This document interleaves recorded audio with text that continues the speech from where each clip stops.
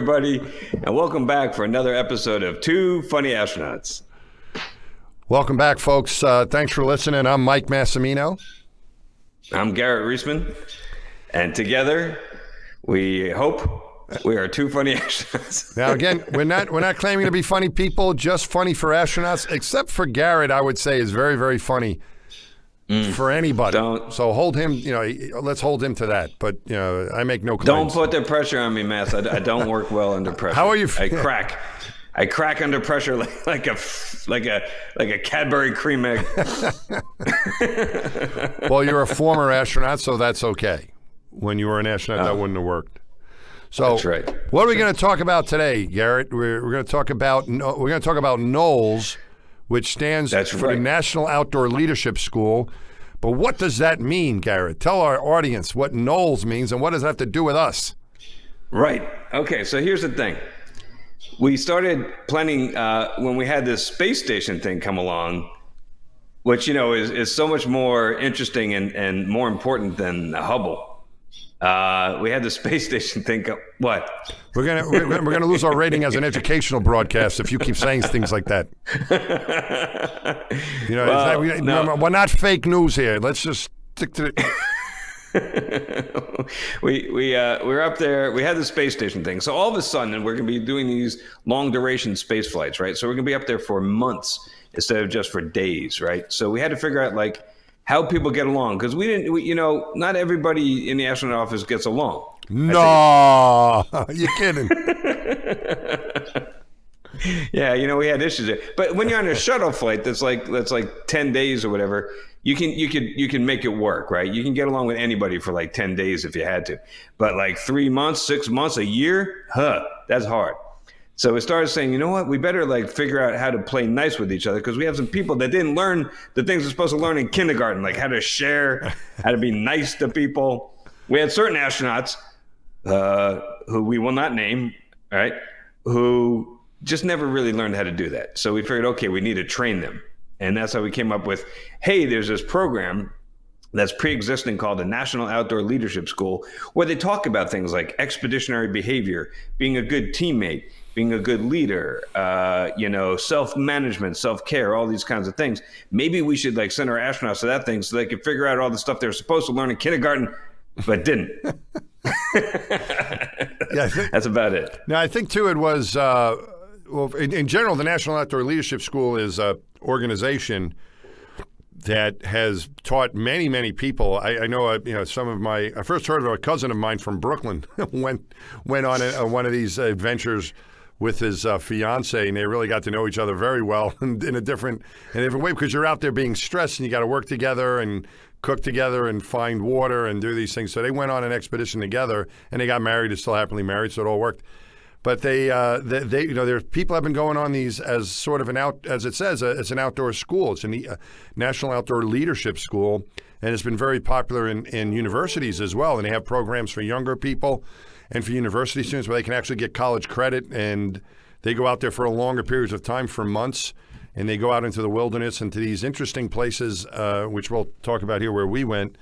So it does serve, I think, a very good purpose in learning about leadership and getting along, leadership and followership. You trade off who's going to be the leader and so on. And in addition to learning how to play nice, I thought too, Garrett, that it was learning the ways that you react under stress, because if you just hanging around the office, in civilization, you don't get stressed as much as when you're outdoors, when you run into bad weather and you're maybe not getting all the sleep you want, and you miss home, and you've got to worry about not getting dehydrated and enough food, and where are you going to go, and all these things can actually accelerate the stress process pretty quickly. And you want to see how you behave. And I found, too, is with some of my crewmates doing this, that you start recognizing, well, this person needs his rest, or this person is dehydrated, or maybe this person needs food. Or maybe this person's a pain in the ass. Maybe this person never learned to play nice. maybe we need further intervention with and you can try to recognize these things and see how, that if it shows in space that, hey, well, I know that person needs to drink something or get a candy bar or something like that, and you try to recognize that in yourself as well. Yeah, right. So it's you're out there in the wilderness, and you have to learn how to handle yourself. And some astronauts never like went on these kind of backcountry camping trips, and so for some of us it was new. Some of us it was stuff we already knew, but that wasn't the point. The point was not teaching you like how to like rub two sticks together, make a fire, and survive. And we had like matches and stuff. But the point was to really focusing more on how to work together as a team. And every day there would be a new leader. Another member of the group would be the leader for the day, and then everybody else was a follower. And then the next day somebody else was a leader. And every night around the campfire, we would debrief with our instructors, who would say like, "Oh yeah, let's talk about how things went. How can we do better? What can we improve on? Isn't that guy a pain in the ass?" That kind of stuff is what we talk about, and we learn how to be better teammates. Yeah, you mentioned about not many astronauts have much experience in the outdoors. I was one of those guys, right? So going out there was all, you said it's not survival. They do give you food. I think that's why it categorized not as, because they did give you food, and they did give you like a little stove that you could, and fuel to cook with. You did have to find water because that's a pain to lug a ton of that. So you're in these outdoor places, but you had to purify the water. It's not a good idea just to drink from a stream or a lake or anything, but they taught us how to purify the water. So we did have that challenge, but they did give us the food. But the outdoor stuff, I was one of those. I don't know about you, Gary.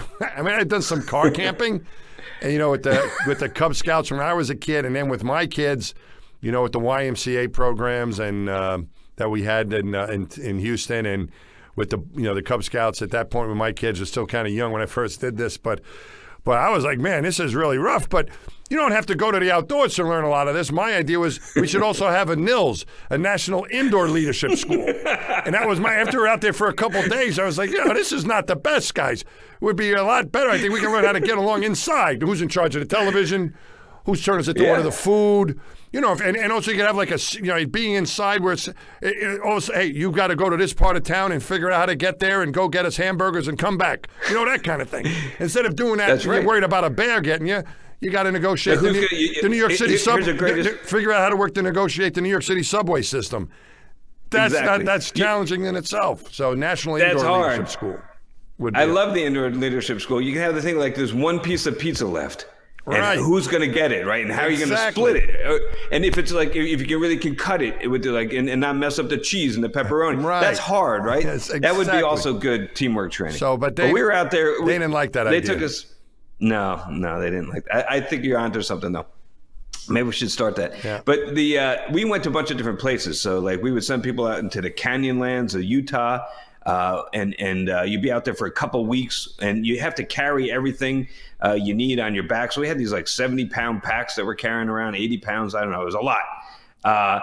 And then we started doing these river rafting trips. And then there's one down like some other river in Utah, I think. And then some people went kayaking. In fact, one of the NOLS expeditions we did was a kayaking trip around the San Juan Islands, which is where I am right now. And I know that they stayed on this island, like right out my window. I could see it.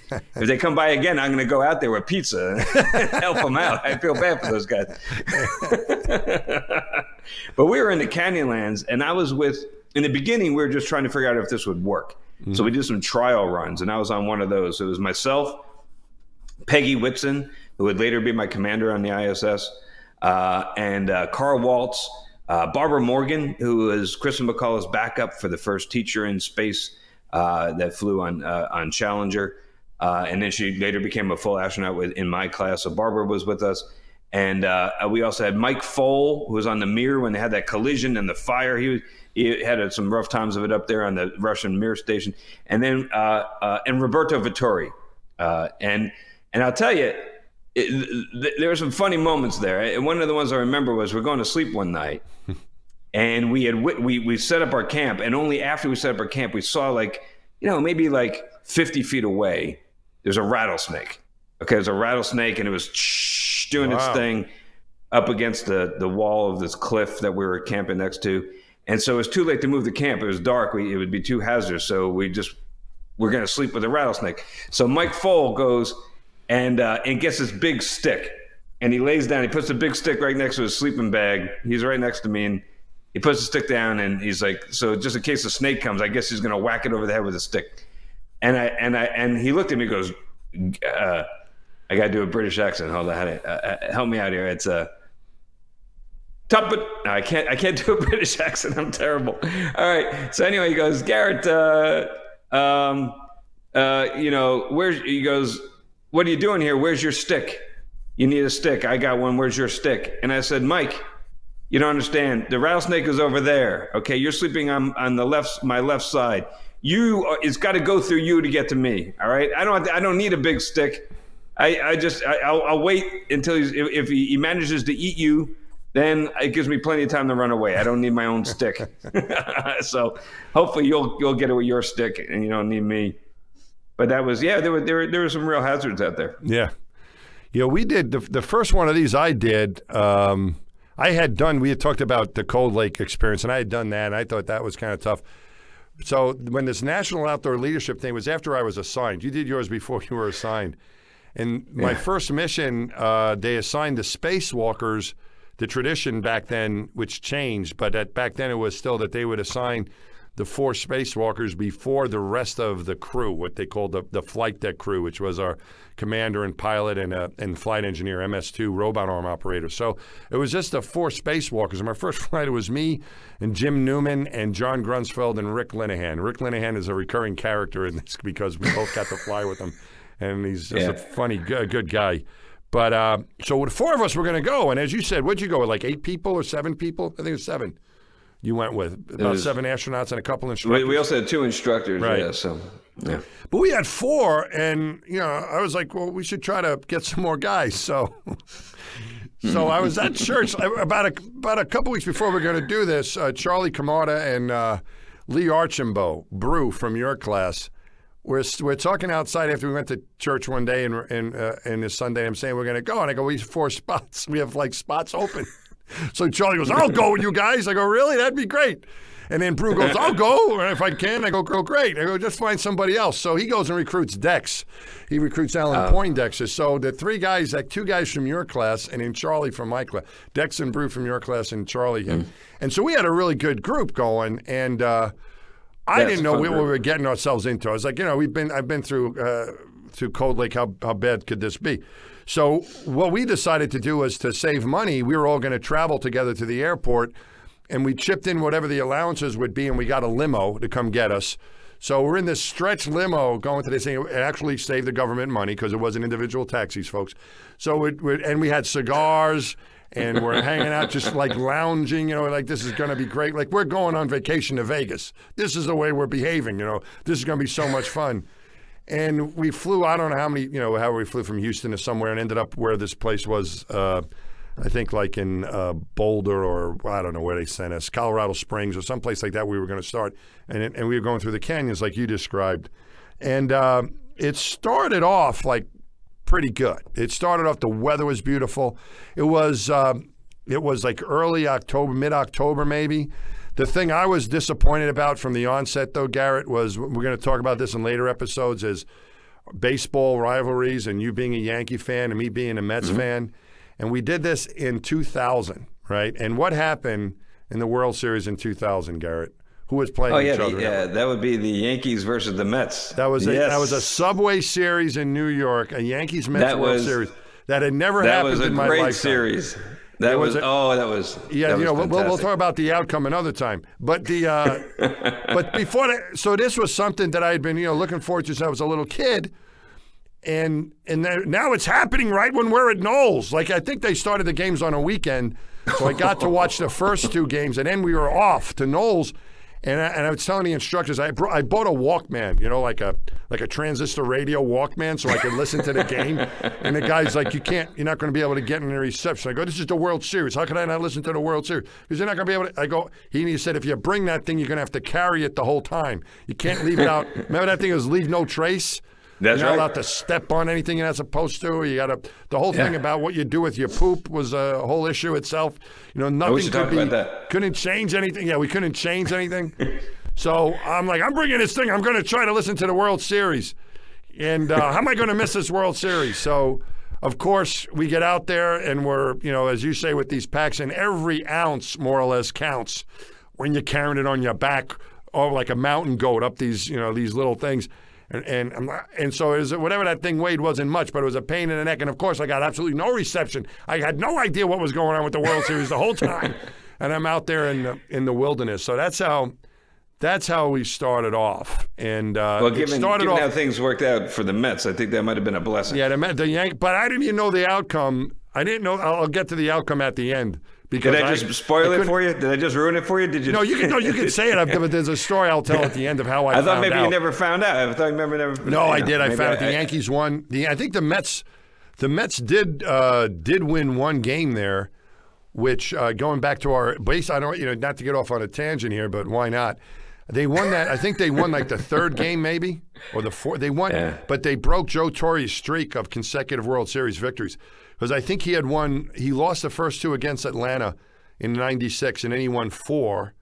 I think we don't have a fact checker here for this. Maybe Jason could look it up, but he won four in a row against the Braves. He lost the first two, but then he won four in a row, and then I think they swept the next two that they had. Right? Didn't they go back in '98 and '99? I think they swept whoever they were playing with those teams. So that was like another 12 in a row, and I think then I think he won the first two against the Mets.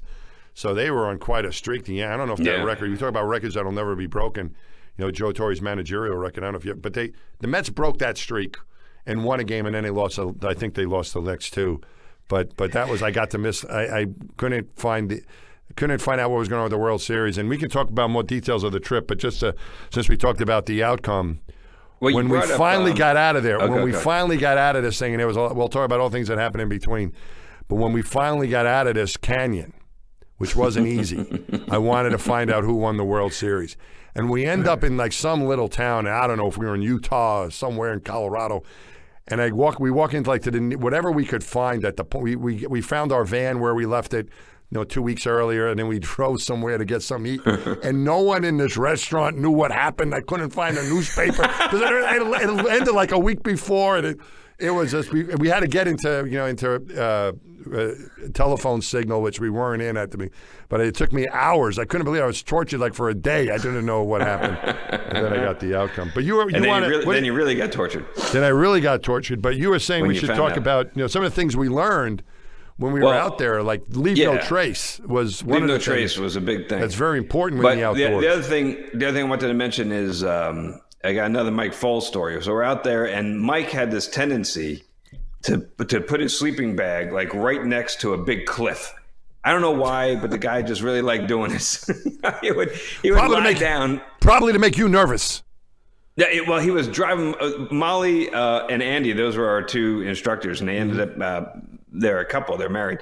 So Molly and Andy would see him, and he would put his sleeping bag like just a couple feet from like a 200-foot vertical drop, and the instructors were going crazy. They were pulling their hair out. They were like going nuts, worried that this guy was going to kill himself by rolling over in the middle of the night. And I remember Roberto Vittori comes up to me and he goes, "Got it." I'll try to do an Italian. I can help you with the Italian accent if you need it. Yeah. Being the British one, I can't do Mike Foles, but you can't do that. I can help you with the Italian one if you need it. Go ahead. But Roberto Vittori's got this strange. It's not really an Italian accent. He's got this strange European amalgam. I don't know. But anyway, he's from northern Italy, which is almost like part of Europe. It's kind of like Germany. Northern Italy's a little different than where my people immigrated from in the South. But but he speaks English really well, so. He went to Brooklyn. He does. He went to Brooklyn Tech. And so actually, this joke is actually pretty good. This joke that he came up with, considering that English is a second language for the guy. So he comes up to me and he goes, "Got it. Some people like to live on the edge. Mike Foles just likes to sleep there."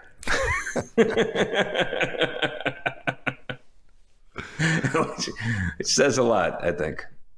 That does. The other thing you brought up is pooping. We should talk about that. How do you go to the bathroom and leave no trace? That's kind of impossible. But how did you work that out? I tried a couple different ways on that trip, and they give you a whole lecture on it. They give you a whole lecture on like the history of pooping in the wilderness, and you don't want to. You have different options, but you more or less poop in a hole, and then the idea is how do you clean yourself? And you can clean yourself try to clean up with water. If you want to use toilet paper, you can use, or something to wipe yourself, you can use natural toilet paper, which can be a rock or some moss or leaves. I actually tried that because that was recommended. That didn't work very well for me, Garrett. I don't know if you tried that, but that I think I tried that a couple days. I was like, no, this isn't going to work. So I had the opposite experience. I loved it. Really? Do you use it now? Yeah, the rocks. Is that what you use now? I was tempted when I came home. I was going to get rid of toilet paper and just pile a bunch of rocks up in my bathroom because I loved it. So, but you got to get the right rock. This is really important. We actually briefed the astronaut office when we came back because we were one of the first groups to do this. Mm-hmm. So we wanted to share lessons learned. I was like, okay, here's a lesson: how to find the correct type of rock to wipe your ass. Right. So we got up there in front of the whole astronaut office and gave this presentation. And I had a demonstration. I had different samples. So I just there's one piece of lava with all these jagged edges. I'm like, this is bad. Yeah. You don't want this. This is no good. But then you find at the bottom of the stream beds, you find these nice, smooth, round rocks. They were perfect. And especially if they have just a little coating of dust on it for a little bit of abrasion. That's what you need. That helps. So I'm like, this is ideal. This is the kind of one you want. And I'm telling you, I got so used to it. I really did. When I came back home, I really thought about maybe I should, cause it works great. As long as you pick the right rock. Yeah, no, that wasn't for me. I remember your briefing and I listened and I was very, very inspired by it. I found it very educational, but when I went to practice, that wasn't going to work. So I ended up using real toilet paper, and you couldn't just bury the toilet paper. So we had the option of either trying to burn it, which is what I tried on my first Knowles expedition, trying to burn the toilet paper, which was a bit of a project, or you could pack it out. And what that means is you're going to carry around this used toilet paper, and it's amazing how economically you can use a piece of toilet paper when you got to walk around. So I didn't use very much toilet paper, but that was kind of a big. So now to deal with that. So after that, all you need is a fortune cookie. Yeah, really. A little fortune. It's amazing what you can get done with one little sheet of toilet paper. When the pandemic hit a year ago, and people were looking for toilet paper for whatever reason, I was like, I only need one roll. I can make it for months. That's what I learned from Knowles. Yeah. You're like, don't worry. I have a roll of stamps. I'll be fine. It's amazing. It's amazing how many times you can fold a piece of toilet paper to get a clean part of it to get a good shot at yourself again. So, a lot of being for our listeners, we should point this out. A lot of being an astronaut is really just advanced potty training, right? So it's this whole experience that we're talking about now. When you go up into space. What's the most common question you get asked, Mike, when you're out in the public? What's the one thing everybody wants to know? What is Garrett like? What's it like to be friends with Garrett? That's number one. No, but the bathroom. All right, what's number two? What's number two? Aha, that's a good one. Number one and then number two. Those are and number two. It's the most number one and the number two most popular question. So we'll have to cover that at some point. We're not going to do it now. Number one and number two. Yeah. So yes, going to the bathroom is something that everyone does, and they want to know, how do you do it up there? Yeah. And then so you had to learn how to do it on this Knowles thing with rocks or burning your toilet paper or using a postage stamp. And then you had to learn, in space, it's a whole different advanced potty training. And then and then the other thing that I did, I don't think you did one of these, but we lived. Another analog that we did was this Nemo thing. We lived in this habitat on the floor of the sea for 2 weeks. We lived out there just off the coast of Key Largo in Florida, and there's this Aquarius habitat. And there, when you go to the bathroom, that's a whole nother ordeal. It has its own peculiarities. So we could talk about that sometime. But the point is that basically, you don't realize this when you become an astronaut, but you got to learn how to poop under duress in extreme conditions. That's really what it's all about. But there's a lot of the training, and it's how to do all that. But that was some of the things we learned at Knowles. The group that I went with when we first started out that first time on this adventure, as I said earlier, the weather was really nice. I couldn't get good reception on the World Series, which was disappointing. But the weather was really nice. And whenever we'd have to go through a stream, there was a lot of up and down stuff. We had a lot of rock climbing and then rappelling down. And we would walk across the edge of kind of on the plains for a little bit and up and down and all this. And we would occasionally have to cross a stream or something. And we were trying to keep dry. I remember we wanted to keep our stuff dry. We didn't want things to get wet. And we were doing a pretty good job of that until like day 3. I remember the first 2 days were beautiful, but day 3 it started raining. And it was getting kind of cold. You know, this was like in October. I think we were there over Halloween even, so it went into November. We were there for Halloween. I remember we had our instructor brought Halloween mass for us to celebrate Halloween. But right about day 3, it started pouring. And it would go sometimes to a sleet and into snow, and it didn't stop. And what I meant, not only were we getting hit with the water and got wet, but we also had to deal with now like raging rivers of water. And there's no other place. Sometimes you gotta, this is the way. You know, it's like, this is how we go. This is the only way to get out of here, and it's through this river. And there was a slot canyon, and I remember it was pouring on us, and the water was getting high. We couldn't really walk through it, but we wanted to remain dry. So we had the idea we came up with, we kind of attached our backpacks to us, and we were going along the slot canyon. It was narrow enough we could use our feet and our back, and kind of like shimmy across this thing. This looked like something out of an Indiana Jones movie or something, but this is what we were doing. I'm there with Charlie Camardo, who's from Queens. And, we're like, we can't stuff's going to get wet. This is terrible. Then we came to a point where we had to get in the water. And so we got in, and it was over our heads, and we just were underwater. And I remember, like, looking and seeing Charlie next to me. We're totally submerged with our gear. And, like, could we get any wetter? It was so wet, a little rain, but we were just totally drenched. As we're coming at we just ride this river down, more or less, to where we're going to exit, and we had a rock climb to get out of this thing, but we were able to get out where we were going to camp at this point. And so you're under the water with your we were under the water with our gear, down? just like going down this river under the water for a while, and then we get out, and we're just totally drenched, and it's still raining, pouring on us.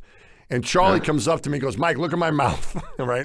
So he goes like this, for those of you who are watching can see me down. He goes, look at my mouth. I'm like, what? He goes, look at my mouth. What do you see? Do you see something missing? I go, yeah, Charlie, you're missing a tooth. There's like a little stub sticking out of there. He goes, I lost my crown in this underwater adventure. He goes, I think it just popped out, or it was loose. We know what it was. It was loose. He goes, I go, yeah, it looks loose. And then he flicks it like this, and it takes a clean exit out of his mouth.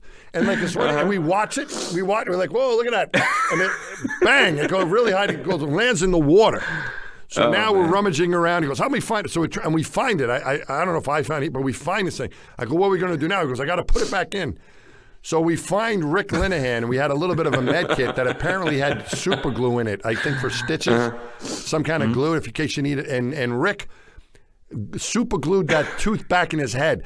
When I think about that, one mistake I think we might have made, we didn't care about the cleanliness of this thing. Yeah. He just wanted, it was in the river, in the mud, and we just shoved it in and glued it back in his head, and it was fine. So Rick really knew what he was very good out there as our physician to take care of us. But then we climbed out of there, and that was kind of the end of the fun.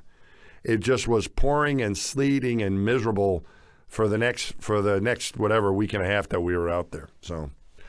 Yeah, that's what we had. We had other. It was one Sunday. I remember waking up, and it was toward the end, and I said something like, I was sitting there next to Charlie and Brew, and I said something like, yeah, when I get back to the office, I think I'm going to do this or something. And Charlie goes, at this point, I'd just be happy to get back to the office. We were really miserable, and we had so much.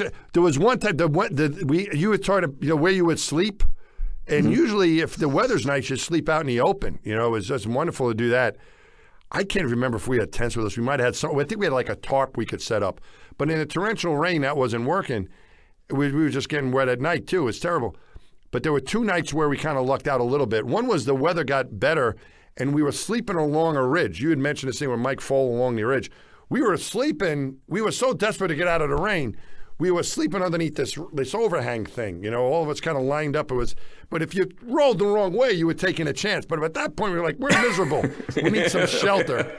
And it was stopped raining. We're like, it stopped raining. And then after about 10 minutes, all of a sudden it came again. We started hearing. We were like, happy, hey, it stopped raining. And then 10 minutes, and then the next night, we were like, this is terrible. We can't take it. We got to find somewhere. And we found a cave, right? we found a cave, and we're like, this is the most luxurious place I've ever seen. After Cave. being out there getting rained on, and it was just a lot of sand. It was like just big sand thing, and it was a very deep cave. And it was a real, and it was a cave.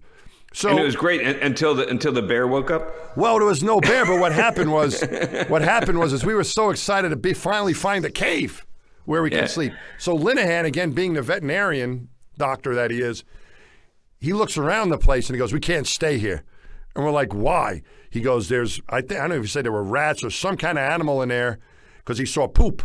And he said, we can't stay here because he thought we would get, I go, is it going to kill us? Whatever this thing is it like a Wolverine? You know, is it a bear? What is it? And he goes, no, it's nothing like that. It's a smaller animal, but it could be carrying disease. And like, I don't care. I'm not moving. We're like, we're staying. And we just set up we're like, we'll take it. We don't care. We're not going back out there. And I remember just we got penicillin. It'll be fine. We're like, we'll treat it when we get home. And I remember going to sleep in this cave. And I remember Dex, right before I was like going to sleep, Alan Poindexter, our friend, goes, "Hey, Mass." I go, "What, Dex?" He goes, "Did you ever think you'd be so excited about sleeping in a cave?" It was like it was the best feeling to be in a cave. So anyway, that's we had the opposite problem when I was out there. It was too hot. It was too hot, and there was no rain at all. It's a worse problem. This is really bad because you could die of thirst out there. You got to find water. It's you can go for quite a long time, without food, but without water, you really you only got days really. That's right. And so we're out there, and at one point we were deep in these slot canyons, and deep in the bottom of those canyons there was water, and that was good. But then we had to do this one trek where we had to go out of the canyon to get where we're going and go across a bunch of plains where there was going to be nothing to drink at all. And then finally drop down into another canyon on the other side where we were hoping there would be more water. But so we did it as we planned this out. We did all the mission planning. We tried to be as safe as possible. We actually they had these things called dromedaries, these big water containers, and we filled them up. And then we went halfway out on the plateau and we dropped these things off, and then we came back and we filled up more, and we had water depots along the way. Yeah, nice. It was trying to be smart about it. So we did all that. But when we get to the end, we reach the other end, we're completely out of water. We're down to like a quart for all of us. We got nothing, virtually nothing left.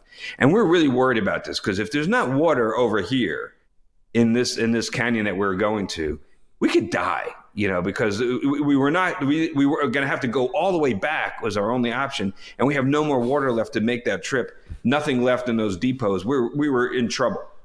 So we go, and myself and I think it was myself and Carl Waltz, we went off to try to scout it out. Like the rest of the group started setting up camp, and we went to scout out to find water. So the two of us went out there, and we come back, and Carl and I have got these really dejected looks on our faces. We're miserable, and we get back, and the rest of the group was looking at us like, oh shit, they didn't find anything. And then from behind my back, I whip out this water bottle and I pour it over my head. And I'm like, and Peggy was like, "You little shit." But that was the game, was that you needed water. We had that's what we were worried about at the beginning, because it wasn't, and then all of a sudden it was we got too much water. We'd open our mouth, and it would come, and you didn't have to worry about it. So when it rains, it pours. Yeah. Right, you have is one or the other. But the bigger issue is the not finding the water. But we ended up getting through that. We ended up with all the bad weather we had, and it was cold. It was snowing on us. I remember at one point we had stopped, and they would give us little lectures about stuff out there. They would tell us about the environment. And I was like, this is nowhere to live. You can't find. This is just, there's nothing out there. And there was these cliff dwellers that lived there. Did you go see any of the cliff dwellings out there? That was really interesting. That was and they cool. were giving us this lecture, and we're sitting there listening, kind of over this overhang again, and in this little place where people would live, which is kind of interesting. And the guys, we don't know what happened to these people. I'm like, oh, what? He goes, there's many theories. Maybe they ran out of food, or it was, rival tribes back then, and then the guy goes and says, maybe they were picked up by aliens. Some people think that. I'm like, oh yeah, how about this? They were living on the side of a mountain. How about that? And they decided to get out. Maybe that's what it was. Maybe someone said, hey, maybe there's somewhere else to go, like over there, you know? See that food over there where the grass is? Yeah. Maybe we go over there. So that was that. We finally get down to the last day, you know, no World Series. You know, we're just wet and miserable. This is a lot. Remember, we started out in a limousine, right? With the cigars, thinking like we're going on a boys' trip. And we're like, this is terrible. How do we get ourselves into this? And it's getting late at night, and where our last campsite is, we had like 2 ways to go. Like one way would have taken us like another day, and we didn't have that time. We had to get out. The other way was to climb up this like cliff, right? So John Grunsfeld, who was a pretty good outdoorsman, and one of the instructors goes and checks this thing out. And it's getting dark. It's already dark now, and we have the helmet lights on. And he says, well, we can do it, except it's going to be dark, and it's really exposed, which means if you fall over, you know, you're going to go. You know, and the rule was generally when you were hiking out there, and I don't like heights, Garrett. We can do a whole episode on that. I don't like. That's what was driving me crazy, like walking around like a mountain goat, you know, on the edge of this thing. Kind of got to me after a while, but you know, the rule was I think if you could fall down, you want to keep one body length away from the cliff, from the edge. Because if you fall over, you know, your body will boom, and then you'll stay there.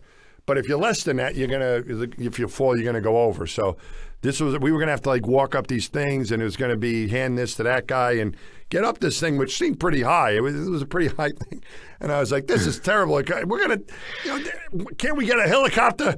Let's just cry uncle. You know, I think we've all learned a lot here. It's the end of the thing. Why do we have to risk this?" And I remember Brew comes up to me, Lee Archambault comes away, he goes, "Mike, let me talk to you about something. Let me tell you. I think we're going to be all right." I go, "Why in the world did you think that?" He goes, "Mike, these instructors are responsible for us. Can you imagine if one of us gets killed doing this thing? Do you know how much paperwork they're going to have to go through? There's no way they're going to let us die." They go, "All right, I'll trust you." And that's what we did. We ended up, you know, climbing and getting out of there, sleeping that last night like on a plateau or whatever it was, and then heading back, looking for civilization. It took me a while to figure out who won the World Series. And then we get back to Houston. The limousine's waiting for us. And much different scene. And when it pulled up to my house, we were just dead. All that, you know, we needed a shave. I didn't shave for 2 weeks. We were all like just smelly, and even though we couldn't take enough showers to get the stink off of us. Like the stuff they gave us, some gear, you know, my wife just threw it all out. She says, "I can't even clean this crap." Everything that I got thrown away. They gave us these really good hiking boots, which were just beat to heck. Everything, and we just rolled out of there. And you know, my wife's like, "How was the vacation you were on?" It was completely, you know, the scene leaving. If you had it before and after, we just like, oh, we just want to lay down. So I tell you, man, I had a different experience. I loved it. I would do it again in a heartbeat. And I'm still really good friends with my instructors. I actually live up here, and I see them once in a while when we come up. So I even like the food. I don't know about you, but because it wasn't like camping food, like dehydrated stuff, kind of like space food. It wasn't like that, like stuff you get at REI. Yeah. If you're going on a backcountry camping thing, it was like they brought the actual ingredients. We had like bags of like brown sugar and flour and, you know, whatever else you use to cook. And they were never labeled. You remember, Garrett? They were never labeled. No, you had to be able to look at it. And God forbid you mix up the sugar with the salt, you were in trouble. You know, you had to be able to look, be able to recognize it without labels. I thought that was kind of clever. I don't know. Why don't you put the label? You got a Sharpie. Why don't you? So anyway, you're right. That was a pain in the ass. Part of the exercise. But I tell you, when we made that stuff, it was great. I remember there's this one dish. It was like, they called it like cowboy hash browns or something. We'd have it for breakfast often. And I thought it was delicious. I mean, when we made that in the morning and I filled my belly up with that, I felt like it was like I'm eating like some of the best food I've ever had in my life. So I'm like, I was so enamored with it that when we come out of there, we went up to their headquarters once in Wyoming. Mm-hmm. And I said, "Do you have that cookbook?" Remember, there's a Knowles cookbook I ended up that had all the recipes. It was good. Yeah. So I bought one of those, and I'm like, "Oh man, this is great." In fact, I bought two. of those things, and I get back home, and I'm all excited, and I tell my wife, I'm like, "Hey, I'm going to cook you these hash browns for breakfast. You're going to love it. It's like the best food ever. And I go ahead and I follow the recipe. I got the cookbook. I make it in my kitchen in Houston, just like we made it out there in the wilderness. And I put it on the plate. I sit down. I take a bite. I'm like, oh, this is terrible. It's like the worst. It's just that when you're in the wilderness, anything tastes delicious. You know, this is true. Yeah, it was horrible. The only thing I got, and I would, truthfully, Garrett, I would love to do it again with those guys, with you. It was really, overall, it was a great experience. It was fun. Except we could have planned the time of year a little bit better. Don't go with, the beginning of, really was like the beginning of winter. But when you made the food, you had to eat it. You remember that? Because you had to take it with you. You couldn't leave the food behind. Again, leave no trace. You didn't want a little bunny rabbit coming and eating your oatmeal or whatever. And I remember one of the, I don't know, somewhere along the line there, someone decided to make rice pudding. And I had the reaction you did after. I ate that. Somebody, we can't eat this stuff. And I had they gave me a bowl of it. Oh, you got to eat it. I go, I don't want it. You eat it. We're not eating it. So whoever, maybe some people liked it, but not enough to eat what I had. And I had to carry that stuff around. It was another thing I had to carry with me that you reminded me of, a bowl of this rice pudding around. But it's better than poop. It's better than carrying poop. No, that's a much better deal than that, for sure. All right, man. We should so wrap this up. I think we've had enough. There's more stories to tell, but I think we're out of time, folks. So there's always going to be more stories to tell. Thanks for listening, and thanks, Garrett, for sharing. We'll see you guys. Yeah, thanks for joining us on Two Funny Astronauts. And I think we're supposed to say like and subscribe. That's what my son. Oh yeah, tells me. He watched all the right. If you can find it wherever you're listening, or whether it's YouTube or Apple Podcasts or Spotify or wherever else, if you can give us a like and subscribe. We'd actually rather you do that than listen to us. If you say, well, this is really bad, then as a parting gift, just like it, subscribe, and get out. But hopefully you'll want to listen give it the 5 stars anyway. It can't. Yeah, it can't hurt. It doesn't cost you nothing. Right. Come on. Right. All right. Thanks, folks. Thanks again for listening. See you guys. Bye-bye. Bye-bye.